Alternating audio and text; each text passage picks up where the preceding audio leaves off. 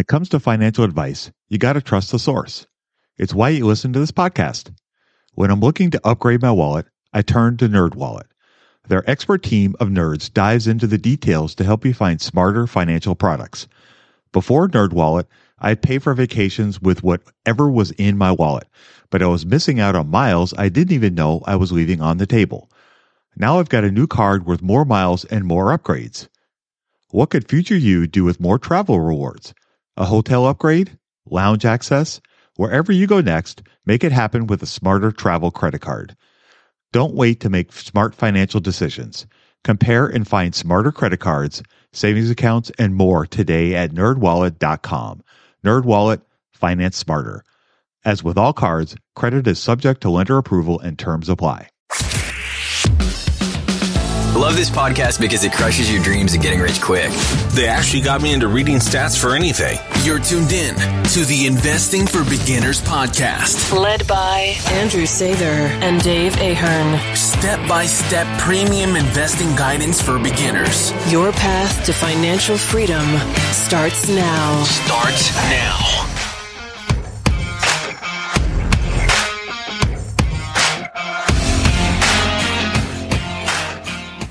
All right, folks, welcome to Investing for Beginners podcast. Tonight we have episode 190. Tonight, Andrew and I are going to read some great listener questions and do our little give and take and answer those for you guys on the air. So I'm going to go ahead and read the first question. This is from Eric. It says, "Hi, Andrew and Dave. First and foremost, thank you both so much for this podcast. I have been avidly listening since July of last year and have learned so much from you both. I now have my Roth IRA with my dividend stocks dripping and love the growth I'm seeing. I came across an ETF that targets value stocks with high dividend yields in the S&P 500. SPDV is the ticker. While there is no option to reinvest the dividends into the ETF and I instead have take the payouts as cash in my Roth, it looks like it could provide additional tax-free cash flow without counting towards the annual contribution cap. My question is, should I try and build up several shares of the ETF in my Roth to achieve a decent monthly cash flow to then buy more of my handpicked dividend stocks each month for free, air quotes? Or would it be better to invest in the dividend stocks to begin with? I'm not sure what the trade-off is here and would appreciate any thoughts you guys might have. Thank you in advance, Eric." Andrew, what are your questions on Eric's great question? Well, first off, I like the idea as far as, he's focusing on getting income and trying to get that compound interest wheel turning and turning and turning. And that's fantastic. And I love that he's got the Roth IRA. He's dripping, dividend reinvestment. And he's looking to build that wealth over time, not trying to make it all from 0 to 100 tomorrow. That's excellent. So the question now becomes, which path am I going to take here? Am I going to try to prioritize income first with a high yield, or am I just going to try to pick good stocks off the bat? And so I'm more in the camp of just picking good stocks off the back and let those companies do the work for you and compound for you. Basically, the whole point of investing obviously is receiving that income and receiving a return, reinvesting that and having that grow and compound on itself. When you get into chasing yield, because it's kind of what you're doing when you're simply just trying to buy stocks that have high yields, you're gonna be chasing yield, and that's gonna inevitably put you in stocks where the stock prices have crashed a lot. Now, that sounds like a great thing, being value investors. We want to buy things when they're on sale. However, if you have 10 stocks drop and 5 of them drop because the market just kind of got skitty and scared, and the other 5 drop because they're actually businesses that are on the way out and they're kind of on the tail end of their life cycle, that's not going to give you good results if you get half of the stocks in your portfolio end up folding or just kind of drifting off into oblivion. That's not going to be good. And so while a high yield is enticing, you have to be really, really careful. And especially in an ETF where you have no control over which stocks go into there, If it's going to put you in a situation where you're essentially having a lot of not great companies in that portfolio, it's just going to drag down the return. And so, yeah, you might get a higher yield, a higher income, but I would rather have a better company, even if it comes with a smaller income, because that company is going to grow its earnings. And so as it grows its earnings, that's going to compound. And then they're going to give me higher cash flows in the future, higher dividends, higher income.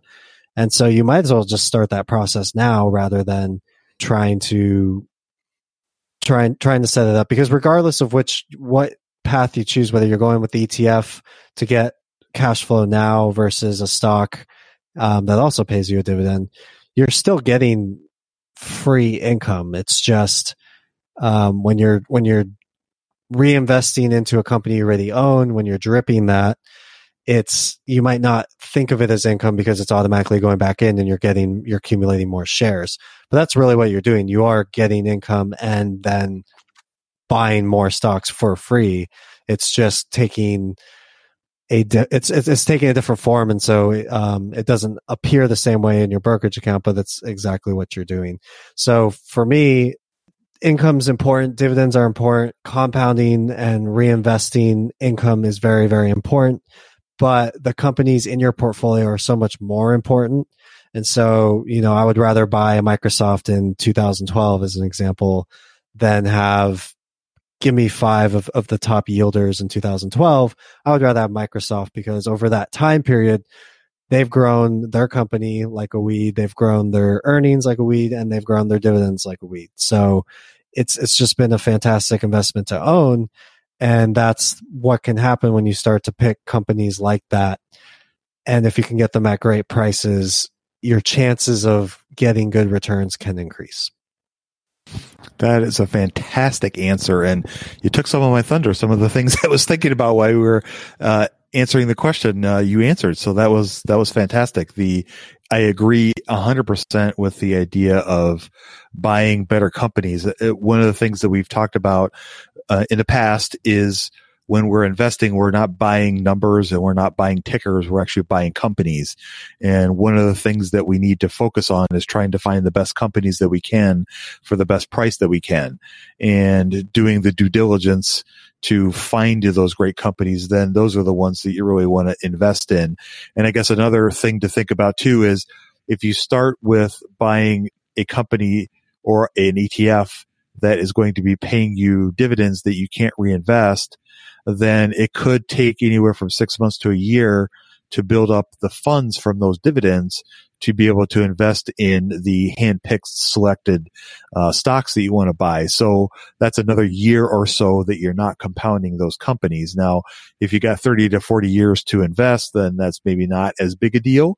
But the sooner you start, the sooner you get where you want to go. So that is, I guess, the other idea that I was thinking about too. And along those lines, anything that prevents you from doing what you want to do, you want to kind of avoid that if you can, because any chance that we humans can procrastinate, we're going to do it. So any way that we can avoid that. I know that was something I learned in college. Why wait till the last minute when the last minute is when you're going to get anything done anyway? So I think the ideas that Andrew was sharing with us, I think are the best way to think about this, and think about the fact that the best companies that you can buy are the ones you want to own. And the sooner you get the opportunity to own them and have those in your portfolio, the better.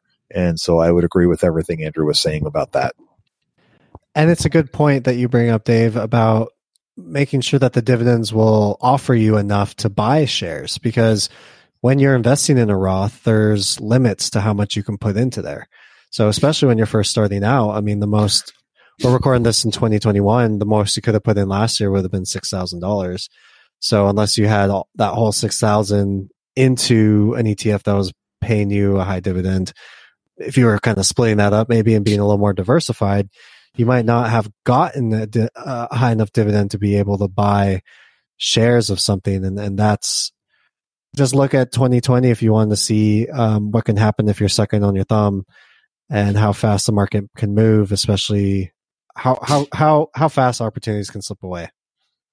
Oh, yes. If 2020 taught us nothing, that is something that, as you said, it can slip away very, very quickly, both for good and for bad. And so things have moved far faster this year than we've probably ever seen. And so that is something that I think I took away from it, is that you got to be ready so that when an opportunity does present itself for you to buy something you really want, to have the dry powder to be able to pull that trigger at that time is very important, especially with the volatility that have seen in 2020 and have been seeing in 2021 as well. So there's certainly been a lot of that as well. All right, let's move on to the next question. So I have, hey, David Andrew, great podcast this week as always. I would like to know your thoughts and others as to why you seem against Disney. I understand their old way of making money, movies, parks, etc., have been damaged quite badly last year, no doubting about that.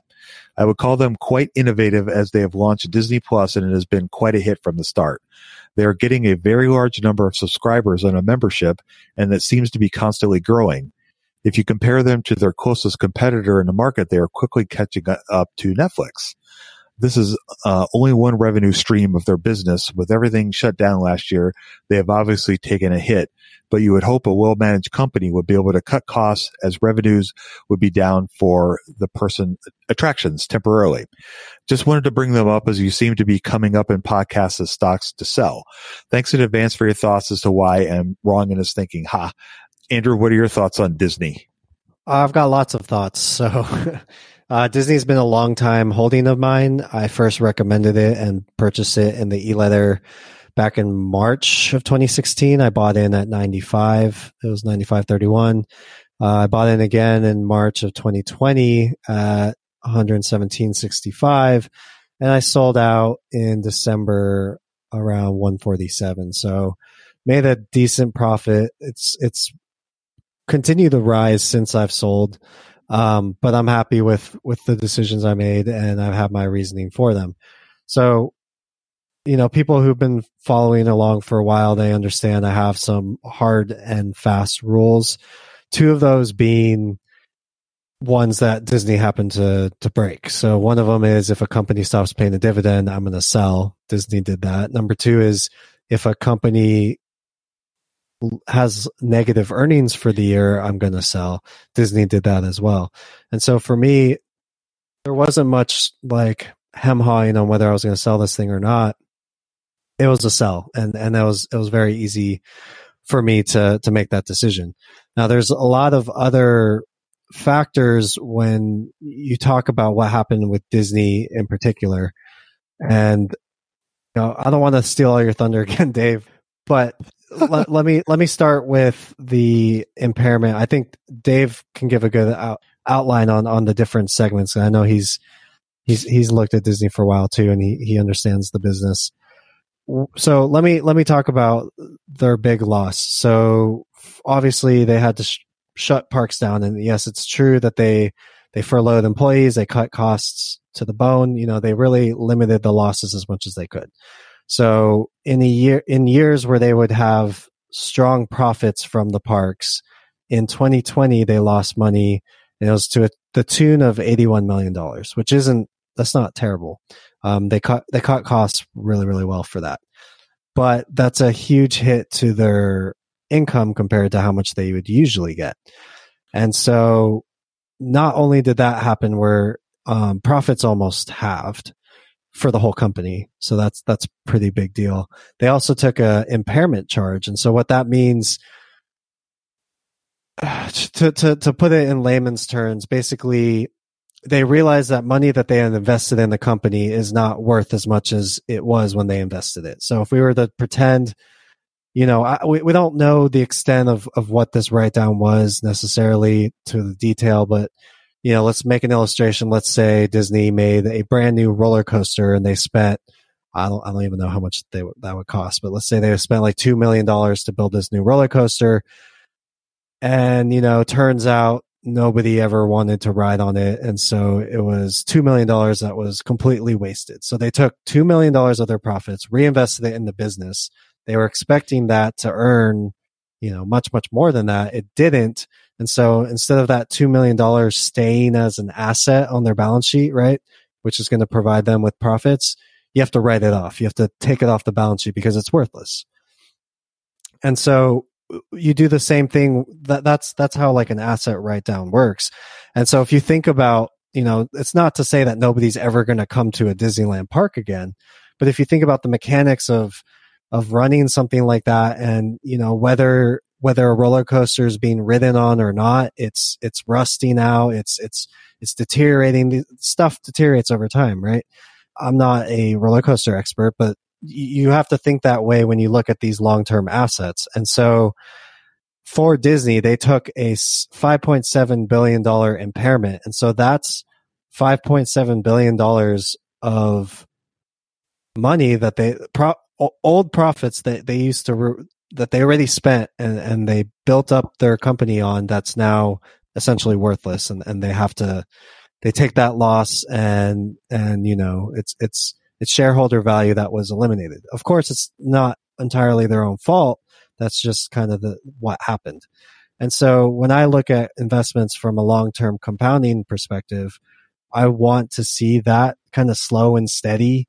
We make some money, we put some more money back in the business, we make even more money, that's growth. We put some more of that in the business, right? And it just builds over time. And I'm not in the game of like huge drops and huge recoveries and kind of like a roller coaster. I'm not in that game. I like the slow and steady build and compound over time. And so for me, it's just not the kind of investment I'm looking for. And so I was fortunate to get out at a pretty nice profit.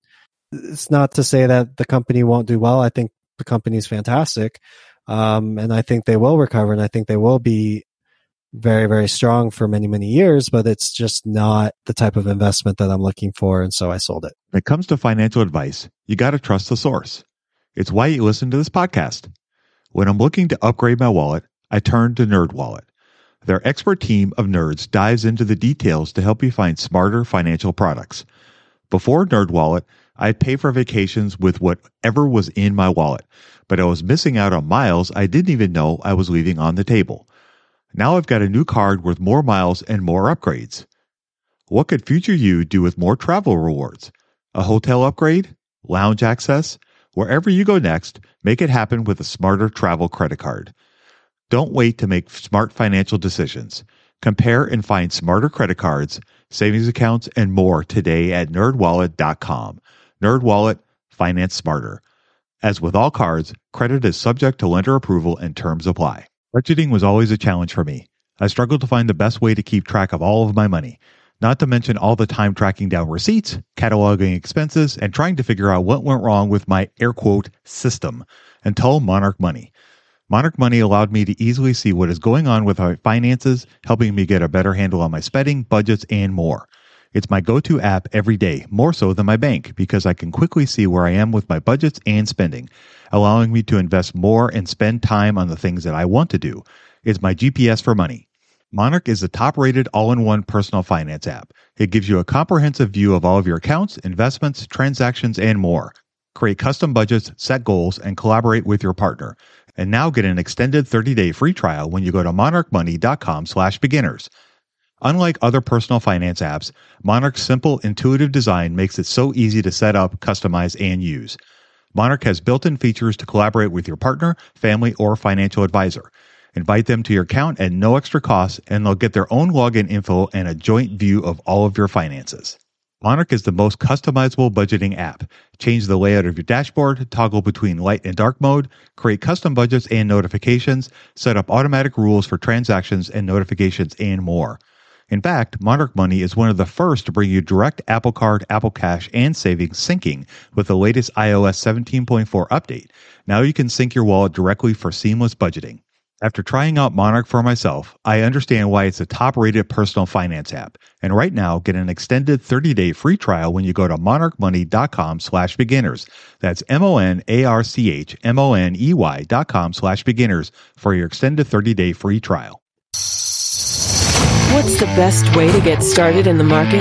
Download Andrew's ebook for free at stockmarketpdf.com.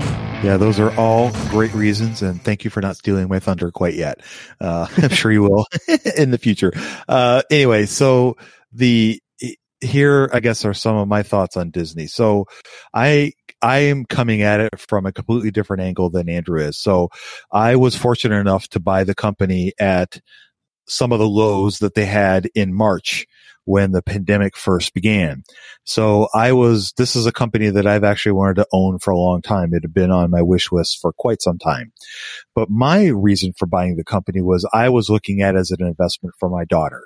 When I think of my daughter and starting to set up a legacy fund for her, was creating something that I could give to her 15, 20 years from now and say, here you go, honey. You're welcome kind of thing. And, to me, it's a brand that is going to last for a very long time. And so my take on the company was I was buying it for more emotional reasons than necessarily a stock picking perspective. Now, at the time, I guess I didn't realize the ramifications of what was coming as far as what was going on with COVID and how that was going to impact the financials of the company for sure. And I'll be honest with you, as soon as I discovered and realized that the parks were going to shut down and how much that was going to impact the revenues and the financial standing of the company, I did have a couple of, oh gosh, what did I get into, ideas. Because I bought it, I think at $100 a share and about $89 a share. So my cost basis was around $95 a share. And so I've done very well on that investment since I bought it because the stock, in true 2020 fashion has gone to the moon when in reality it probably shouldn't have. But when Andrew was talking about the impairment and some of the other downsides that the company has had, like the question was stating, they've also had some bonuses. So Disney Plus has been a huge success for the company, far exceeding their expectations. I believe they crossed the 100 million subscriber list total not too long ago, and they were predicting when they first started Disney Plus, they were hoping to get, I think it was 62 million in the first 3 years of the service being offered. So they far exceeded their expectations. And as a matter of fact, Reed Hastings, who's the CEO and owner of Netflix, has commented several times recently about how successful the company has been in promoting and executing on their operations with Disney Plus. He has mentioned several times how impressed he is with how well they've done. And as he put it, people love stories, and Disney has a lot of great stories. And you think about all the different items that are in their catalogs, it's mind-boggling. And they have done a fantastic job of creating a fantastic product with Disney Plus. And they've had a couple huge hits this year with, of course, The Mandalorian and now this WandaVision. And so those two have taken off, plus some of the movies that they've released with Mulan and Soul, most recently did very, very well. And Raya has had a little bit of a lackluster start, but hopefully it'll pick up. So I am not, I guess, bullish. I'm not bearish on the company. I'm more a little realistic on it.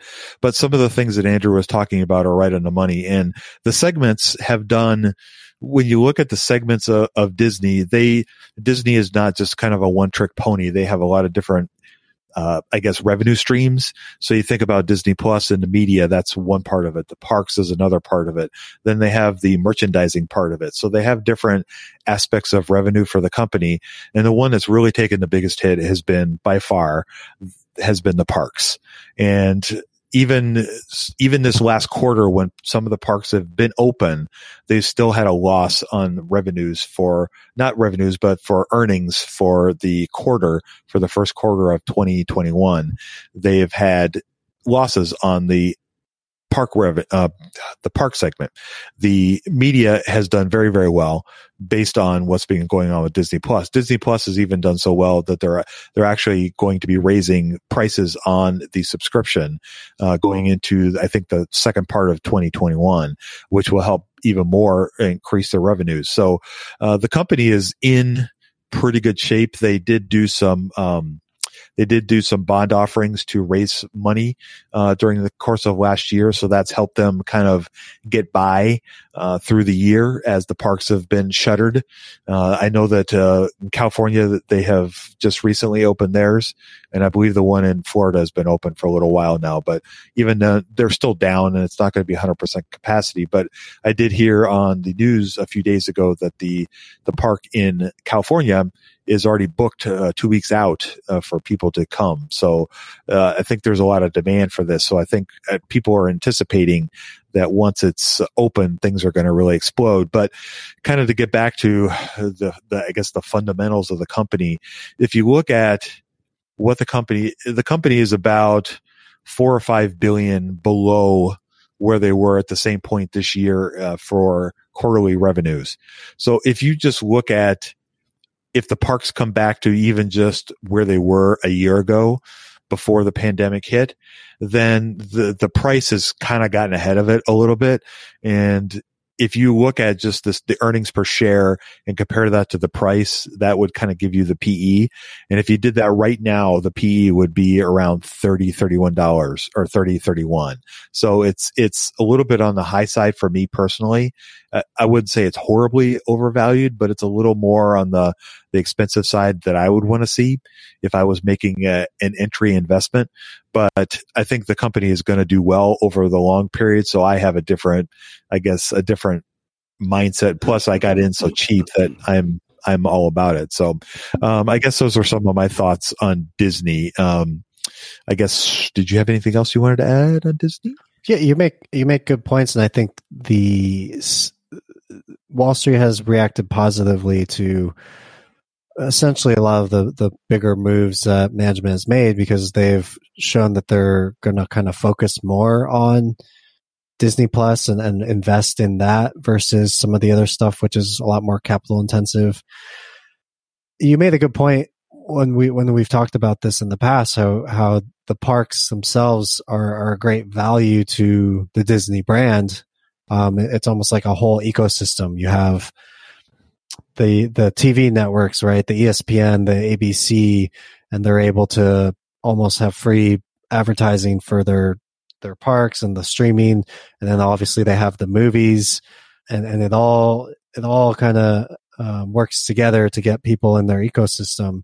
But when I think of a company like Coca-Cola, if you study Coca-Cola, you go all the way back, which, by the way, not only were they Warren Buffett's one of his greatest investments of all time, they've just been one of the best American businesses of all time, going back to, the early 1900s. And so what a company like Coca-Cola did was they took a very expensive, capital intensive business like bottling the drinks, and let other companies do that. And so they even, if you look, they have a publicly traded company that solely deals with the bottling for Coca-Cola. And they keep a small equity stake in the company. So they're able to still make sure this company succeeds, doesn't tarnish the brand. But all of that heavy capital intensity that comes, because you got to, if you're going to do bottling, you have to build a big plant. You have to get all these assembly line workers. I mean, today it's like robots and stuff, but it's you got to get the land, you got to get the plant, you got to get all these things that need to come together, right? Whereas the Coca-Cola brand itself, they have the relationships to get into the stores, they have the advertising to get in consumers' minds. It's a very capital light business. So when I look at a company like Disney, you have that in there too. With the parks are very, very expensive. I mean, the amount of money they have to put in just to maintain the parks, it's incredible. I think in 2019 it was something like $4 billion, and they made maybe $6 or $7 billion on the parks themselves. So it's a hugely expensive, capital intensive business, but there's no doubt that it brings value to the overall Disney brand. And so I wonder if they can do some sort of a spin-off where you take the unwanted capital heavy, expensive parts of the business, let them sit somewhere else like Coca-Cola did, and keep the high growth, the Disney Plus, the ESPN Plus, that direct to consumer stuff, and keep that with maybe the movies and the TV channels. And I think you could have a huge runway from there. But at this point, we're all speculating. We don't know if they're going to make moves like that, and so it's hard to say whether the company is going to really thrive or if they're going to fail. And I don't think they're necessarily set up to fail, but I don't. Again, kind of going back to what I said, I don't see them as moving in the path that I would want to see that I'm comfortable holding. And so, that's kind of where I'm at with it. That's a great observation. I'm gonna call up the CEO of Disney, Bob Chapek, and tell him that this is what Andrew thinks, and I think that's the way we should go, right? Yeah. Yeah, tell him I used to be an insider, right? Okay, I will. I will. All right. So that was a great question. All right, let's move on to the next one. So I got, hey Andrew, my name is Drew, and I'm an avid listener of your podcast. I wanted to ask you how you began a career in finance and trading if you received schooling in engineering. I asked because I am a mechie or a mechanical engineer at Oklahoma State right now, and I'm very interested in finance and stock trading. So this is directly to you, Andrew. What are your thoughts? It's a great question. I'm not a career counselor by any stretch, and I think my circle of competence lies mostly with investing, but I guess I'll give it a crack. For me, I started on the side. I mean, I started a business, and I tried to look and say, okay, what's something I can offer here where it's going to make people a lot more money than I'm going to charge them, and then how can I spread that message? And so that's kind of where it all came from. But I think a lot of that question depends on several factors. It's going to be personal for everybody, obviously. Dave, I saw this meme the other day, and I thought it was kind of funny. It was just like this guy, and he's like, my wife just spent 4 weeks checking reviews for this vacuum cleaner we just bought. And he's like, and I just bought this car because the guy on TV had the same dog that I do. and it's funny and everything, but when we think of careers, how much time do we really spend actually thinking about it and researching it, right? Mm-hmm. Yep. And so when it comes to like when you say the word finance, I think that can imply so many different careers and like job functions, and there's just so many parts of that, and it's not all trading or stocks or anything like that.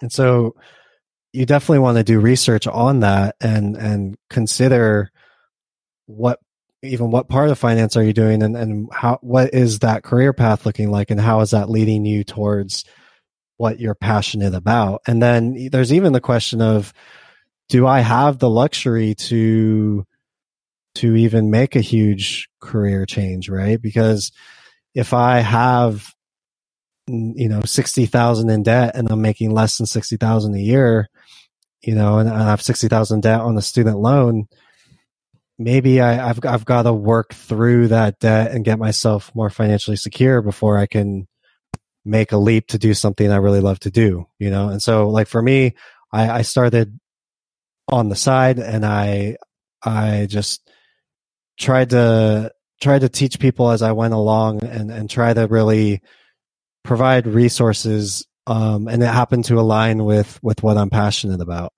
So I don't know if that's a good answer, or even an answer at all to the question, but we did do a series, Back to the Basics, and I think it was episode 4 where we talked about creating income on the side. And so I think before you take huge steps, you got to take baby steps. And so maybe baby steps are, let me dip my toes in some of these things and see if I'm really, see what is it about this whole thing that I'm really interested in, and then try some of it out without jumping with 2 feet completely in yet. And then once you've got a path, then just go after it like like you wouldn't believe, 110% effort, and just chase after it and work really, really hard. And you'll do fine no matter where you end up, I think. That's good advice. So I guess a question from the peanut gallery, i.e. me, when I think about it, so this is coming from somebody who is not an engineer. Engineering, I associate with math. So do you think somebody that is looking at mechanical engineering is going to have an interest in math? Because that's something that is necessary to be successful in investing is learning about math and having an interest in it. Yeah, I mean, maybe. I was an electrical engineer by education, so I think there might be a little bit more math than mechanical. I know mechanical is a lot of putting stuff together, like real stuff in the world, and mine's a lot more numbers based. So I don't know. And I don't think you necessarily need to be 100% mathy to go into anything finance, really. I mean, there's so many roles where you're dealing with people, and so that has nothing to do with math, right? Yeah, that's true. Very good point. Yeah, I don't know. But I also think there's more to investing than just numbers too. But numbers definitely kind of draw you in. And I think it helps I think if you're looking at stocks, it definitely helps to enjoy looking at numbers. Because if you look at numbers and you're like, oh, get me out of here, then yeah, you shouldn't be looking at stocks at all. Yeah, that's a good point. I know that one of my favorite teachers, Professor Oswald Damodaran, wrote a really good book called Numbers to oh gosh, I'm going to blank on the name of the book. Oh, Stories, terrible. Was it Stories and Numbers or something? Yes, thank you. You're telling me about it. Yeah, thank you. Anyway, part of what he was going after with that book was talking about people that don't really have a number. Numbers aren't really their thing, but they're more about the stories. And one of the things that I know that I've been trying to work on is thinking about a thesis or an idea of why I think a company will do well if I want to invest in it or I want to encourage other people to invest in it. And so I know that that's something that I've been trying to embrace. And so that's more along what Andrew was talking about with more of the qualitative side of it as opposed to the number or quantitative side of it. So there's definitely a left brain and a right brain part to investing. So I would agree with that. So that's a great observation. And I don't know, like you and I think we're very fortunate to be where we're at and to be able to be looking at companies like this and it's creating value for people and it's able to become an occupation. There's other occupations where you think you're going to be able to look at stocks and you end up having to go find clients or push papers, right? Or do something very menial. So it's very tough. And I guess there's no substitute to just kind of putting yourself out there and trying different things and trying to learn more and always being curious and trying to be flexible enough where you can make smart decisions and then pivot and adjust to as you learn more about what it is you're trying to do. I mean, I don't think anybody necessarily knows exactly what they want to do for their life. So what about you, Dave? I guess so. For me, I guess I got a degree in music, and you would think that is as far removed from finance as it could possibly be, but they actually do have a little bit in common. Music is actually a very math-based art, if you will, and the theory of music, the notes and the chords and how all of that moves in conjunction with each other. And then you take rhythm and add the different pulses to all that. It can be very, very mechanical and very, very mathematical. And so when I started learning about finance, it just really appealed to that part of that nature of mine. And so it just felt like a natural transition for me. And it was something that I had always sort of had an interest in to begin with. And so once I had the opportunity when I was working at Wells Fargo to start to learn more about this, and I had a great mentor at the bank that really kind of encouraged me, it just really kind of took off. And I was lucky. It was just one of those things that I was taken with. And like anything else that I had done in my life, I just kind of fully embraced it. I dived in deep and embraced as much of it as I possibly could and tried to surround myself with it as much as I could, because for me, that's when I become passionate about something. That's what I do, whether it's been music, whether it's been baseball, whether it's been wine or history, anything that I really become excited about, then I really kind of dive in, and that's just kind of my nature. And I think that's what helps me learn the best. And I've said this before in the past, and I'll say it again. Finance is like a language, like anything else. Learning Portuguese, Spanish, French, music, cooking, just about anything you could think of. When you really dive in and try to become better at something, it's like learning a new language, and you have to learn the vocabulary, you have to learn the structure, and you have to start putting all those things together. And once you start to do all that, then it becomes even more interesting to you, and it just kind of compounds on itself. And that is how you really get into something. But it doesn't have to become your whole life if you don't want it to be. It can just be a hobby, and it could be something that you do on the side. Not everybody is built the same way, and not everybody has the same interests.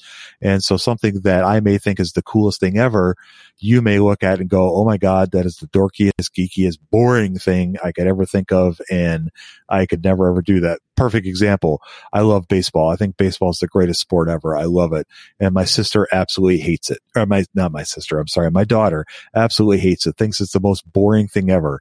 I took her to a Brewers and Giants game, and she basically fell asleep in the fourth inning because she thought it was terrible. So, and here I am on the edge of my seat because I'm so excited to get to see my team play. So anyway, I think that's, if I could encourage you to do anything, is whatever it is you're doing, dip your toes in, find out if it's something you want to do. And then if it's something you really want to do, then do it, like Andrew was saying, to the full extent of your energy and your ability.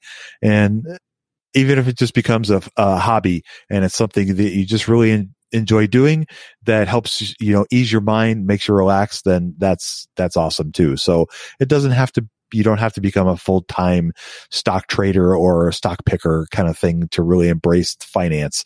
It can, like Andrew said, there's so many different other avenues that you can take it to do with just about anything, and finance included. Yeah, those are super good points. The problem you had with the baseball game is you were watching the Brewers and the Giants. I mean, I'd fall asleep too, probably. Yeah, fair enough. Fair enough. Well, although the Brewers actually had a good team, the Giants not so much, but yeah. The Brewers had a good team. So I'm sure you're saying that if it had been a Dodgers game, that it would have been far more exciting for her. Is that where you're getting at? Well, maybe not, because maybe they would have just completely slaughtered one of those teams too. So who knows? Yeah, fair enough. Fair enough. We got our one win. Okay, the first World Series that I've ever been alive for. So I have to I have to squeeze in at least one gloat publicly. Yeah, that's true. You only got to get two more before you tie me. So just all right. Yeah, relax. Put me back in my spot. I deserved it. Yeah. All right, folks. Well, with that, we are going to wrap up today's conversation. I wanted to thank everybody for taking the time to write us those great questions. We really enjoy answering these on the air for you guys, and we hope that you guys are getting some good information from all this. So without any further ado, I'm going to go ahead and sign us off. You guys go out there and invest with a margin of safety. Emphasis on the safety. Have a great week. We'll talk to y'all next week. We hope you enjoyed this content. 7 Steps to Understanding the Stock Market shows you precisely how to break down the numbers in an engaging and readable way with real-life examples.